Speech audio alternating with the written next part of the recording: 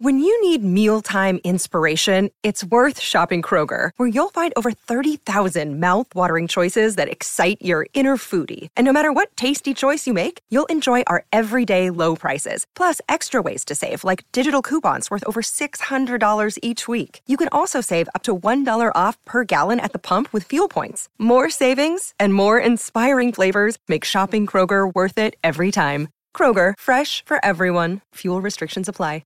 Another day is here, and you're ready for it. What to wear? Check. Breakfast, lunch, and dinner? Check. Planning for what's next and how to save for it? That's where Bank of America can help. For your financial to-dos, Bank of America has experts ready to help get you closer to your goals. Get started at one of our local financial centers or 24/7 in our mobile banking app. Find a location near you at bankofamerica.com/talktous. What would you like the power to do? Mobile banking requires downloading the app and is only available for select devices. Message and data rates may apply. Bank of America N.A., member FDIC. I think it's fair to say that the birth of two-tone ska was based on an early attempt to marry punk and reggae. If you listen to early recordings of the Coventry Automatics, who would later become the Specials, their songs are either distinctly punk or distinctly reggae rock, but not yet a proper combination of the two. Give a listen to the song Jaywalking from a 1978 demo by the band.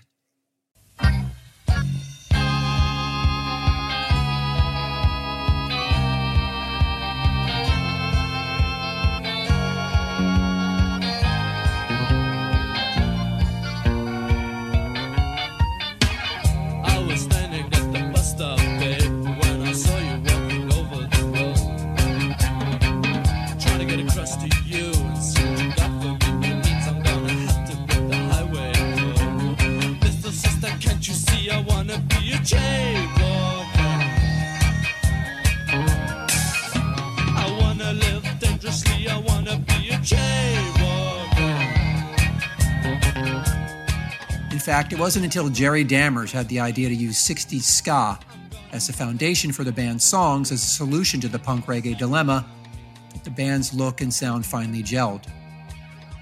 While the Specials and two-tone bands embraced ska, other bands and musicians continued exploring ways to combine the energy and look of punk with bass-heavy reggae. However, it wasn't until the Basement 5 that a true marriage of punk and reggae was finally realized. Basement who, you ask? Have a listen to their track Silicone Chip.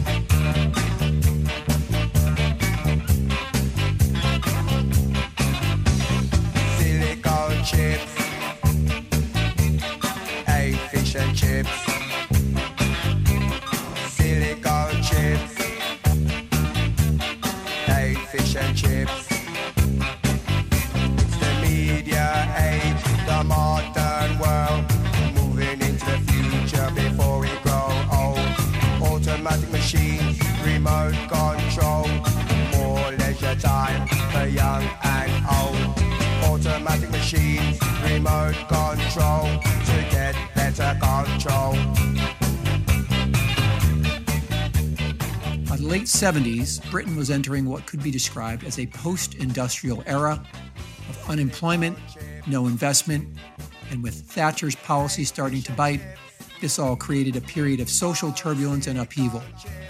The landscape of major cities were desolate and bleak.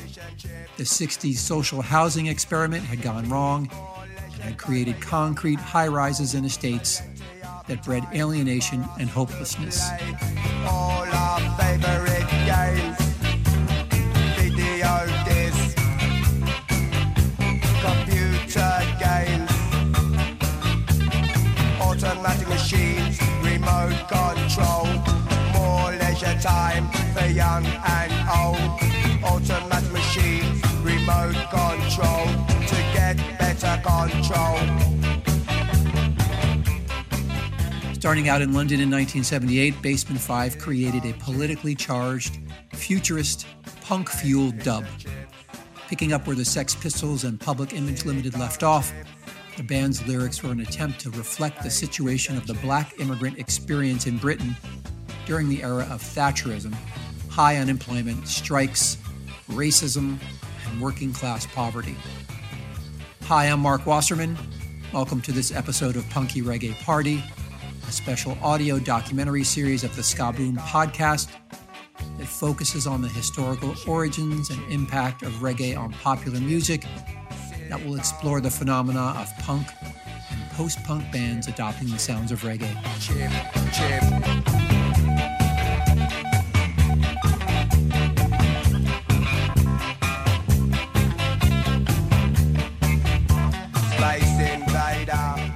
In this episode, I'm going to dig into the history of Basement 5, who were arguably the first black punk reggae band, and are described by many artists who followed them as hugely influential and groundbreaking.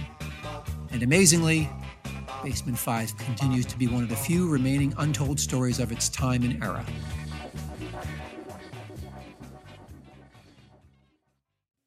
Mixing punk rock elements with reggae and dub, Basement 5 broke down barriers and paved the way for other black bands to play rock music. See Fishbone and Living Colour.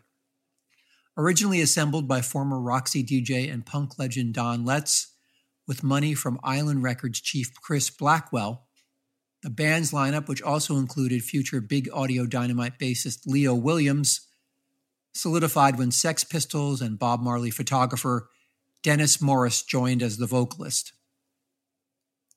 Morris was 11 years old when one of his photographs was printed on the front page of the Daily Mirror.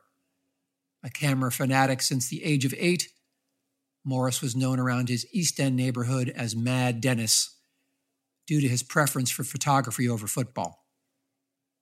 After inadvertently stumbling across a particularly feisty street demonstration one Sunday, Morris took his film to a photo agency on Fleet Street, who promptly sold it to the Daily Mirror for £16. Accustomed to raising money for films and camera parts by taking photos of christenings and birthday parties, Morris was suddenly onto something. His hobby and all-consuming passion could be done for a living. It was cutting school to wait for Bob Marley to arrive for soundcheck at the Speakeasy Club on Margaret Street that Morris's music photography career really began. Marley, quite taken with the young teenager who was waiting for him, invited Morris to come along and take pictures of the remainder of the tour. Running home, Morris packed his bag and jumped on the bus. His photographs of Marley and the Wailers became famous the world over, appearing on the cover of Time Out and Melody Maker before Morris had even turned 17 years old. Morris's photos of Marley caught the eye of the young Johnny Lydon. Lydon, a massive reggae fan, had long admired Dennis's work and requested that he take the first official shots of the Sex Pistols upon signing to Virgin Records. Still in his teens, Morris was the same age as the Pistols, and they soon learned to trust him completely, allowing him unrestricted access to their strange and chaotic existence. For a year, he trailed the band, taking hundreds of undisputed classic shots of the band. The only photographer to put the Sex Pistols fully at ease in front of their lens, Morris's work with the band established not only their public image, but also his position as one of the most exciting and striking music photographers in the country.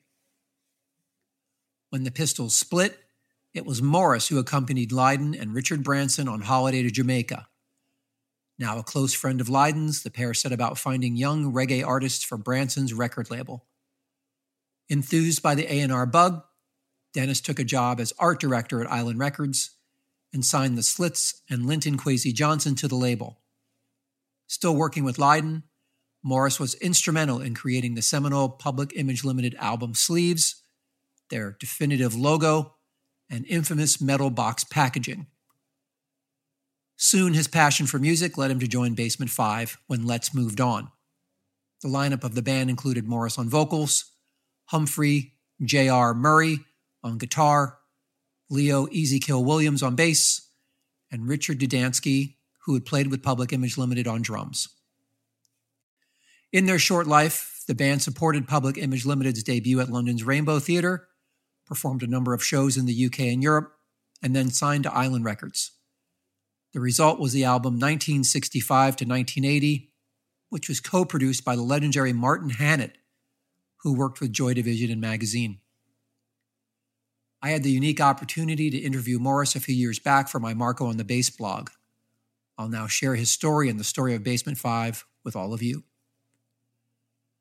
Chris Blackwell, owner and founder of Island Records, approached Morris about joining the label. Morris was reluctant because Island had no one on the label he found interesting.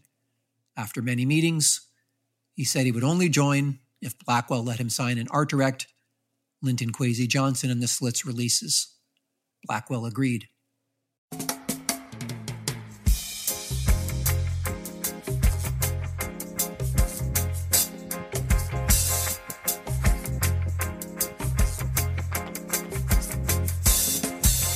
Brothers and sisters rocking, a dread beat pulsing, fire burning, chocolate power and darkness creeping, night, black veiled night is weeping, electric lights consoling, night, a small hall soaked in smoke, a house of ganja mist, music blazing, sounding, thumping, fire, blood, brothers and sisters rocking, stopping, rocking. As Morris told me, LKJ for me was the voice of the youth of Black Britain.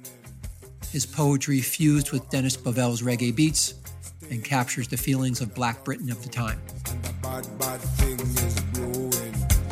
Ganja crawling, creeping to the brain. Cold lights hurting, breaking, hurting. Fire in the head and a dread beat, bleeding, beating, fire. Dread. Rocks rolling over, hearts sleeping while rage rising out. The Slits were off the wall. I felt they would inspire other female artists to take up arms, i.e., instruments.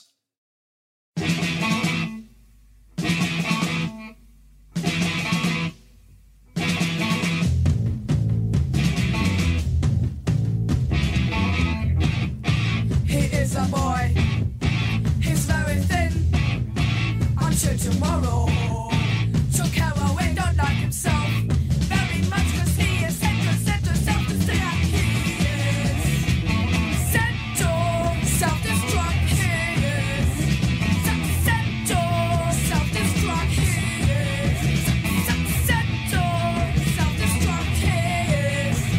too good to be true.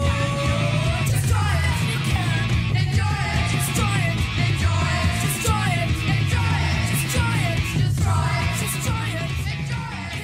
Morris told me that a number of events occurred that brought Basement 5 together. Basement 5 came through boredom. Bob Marley had died, the Pistols had split, PIL was losing direction, and for me, there was nothing around musically that interested me.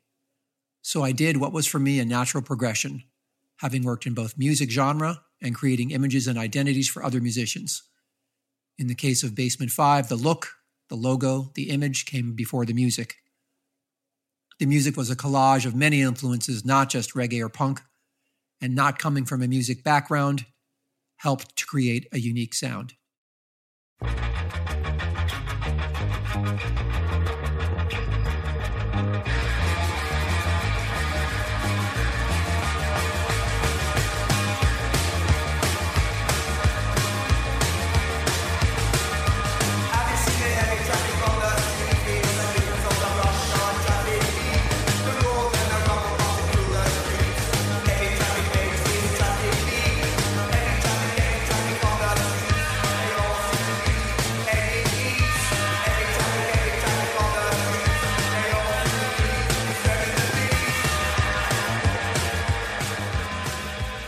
Morris shared with me that Basement 5 received varied reactions from audiences when they started playing out live.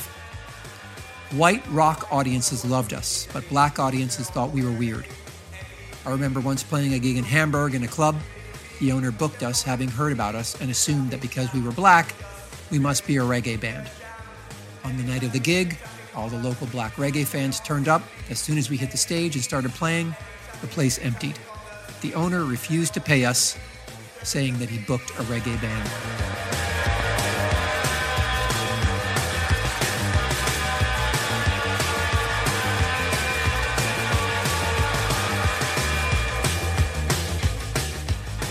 The band's one LP, 1965 to 1980, whose title is a reference to a diary Morris kept as a kid growing up in Britain during that time, with 1965 being the year he arrived in England from Jamaica, and 1980 being the year the album was recorded.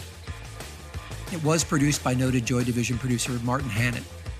Morris told me, "Working with Martin Hannett was a joy. He was truly a genius, rock's equivalent of Lee Perry, completely off the wall. We used everything available to get the sounds we wanted. I even did the vocals for Heavy Traffic outside the studio in the street. Anything was possible. He had an open mind. We truly connected."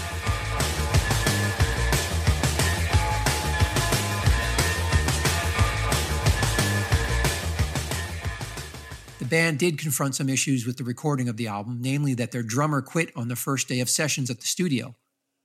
But the band were able to secure Charlie Charles, the drummer for the Ian Dury and the Blockheads band, to play for them. According to Morris, Charlie Charles from the Blockheads did play drums on all the tracks on the album. We had just finished touring with the Blockheads and had become great friends with Charles and Ian Dury. What basically happened was on the first day of recording, our drummer at the time, we had lots of problems with drummers, completely flipped out. He had a nervous breakdown and walked out of the studio, and to this day was never seen again. We were all in shock. Martin came up with the idea about Charlie Charles.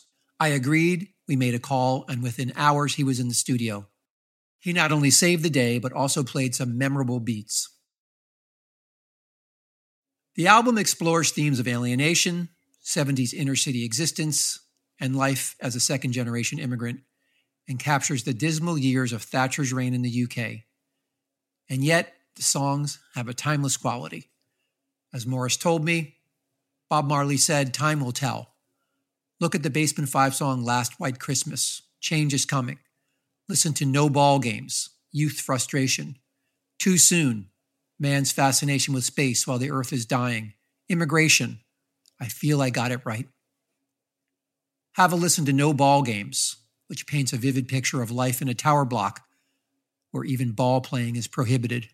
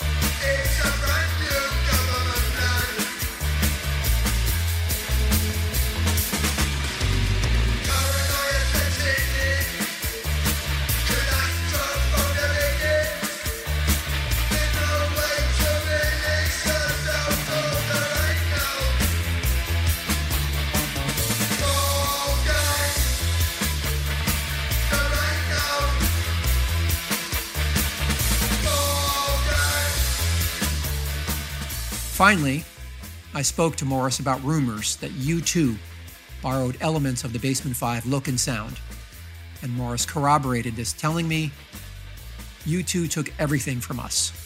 We played a few gigs together, and we always blew them away. Our guitarist JR always wore a cowboy hat and played a flying V guitar. Think of The Edge. Also, he had a unique style of playing, rhythm and lead combined. Think of The Edge. Bono's stage antics were a complete copy of me, climbing on the PA, flag waving. There is a saying in rock, beware of the support band."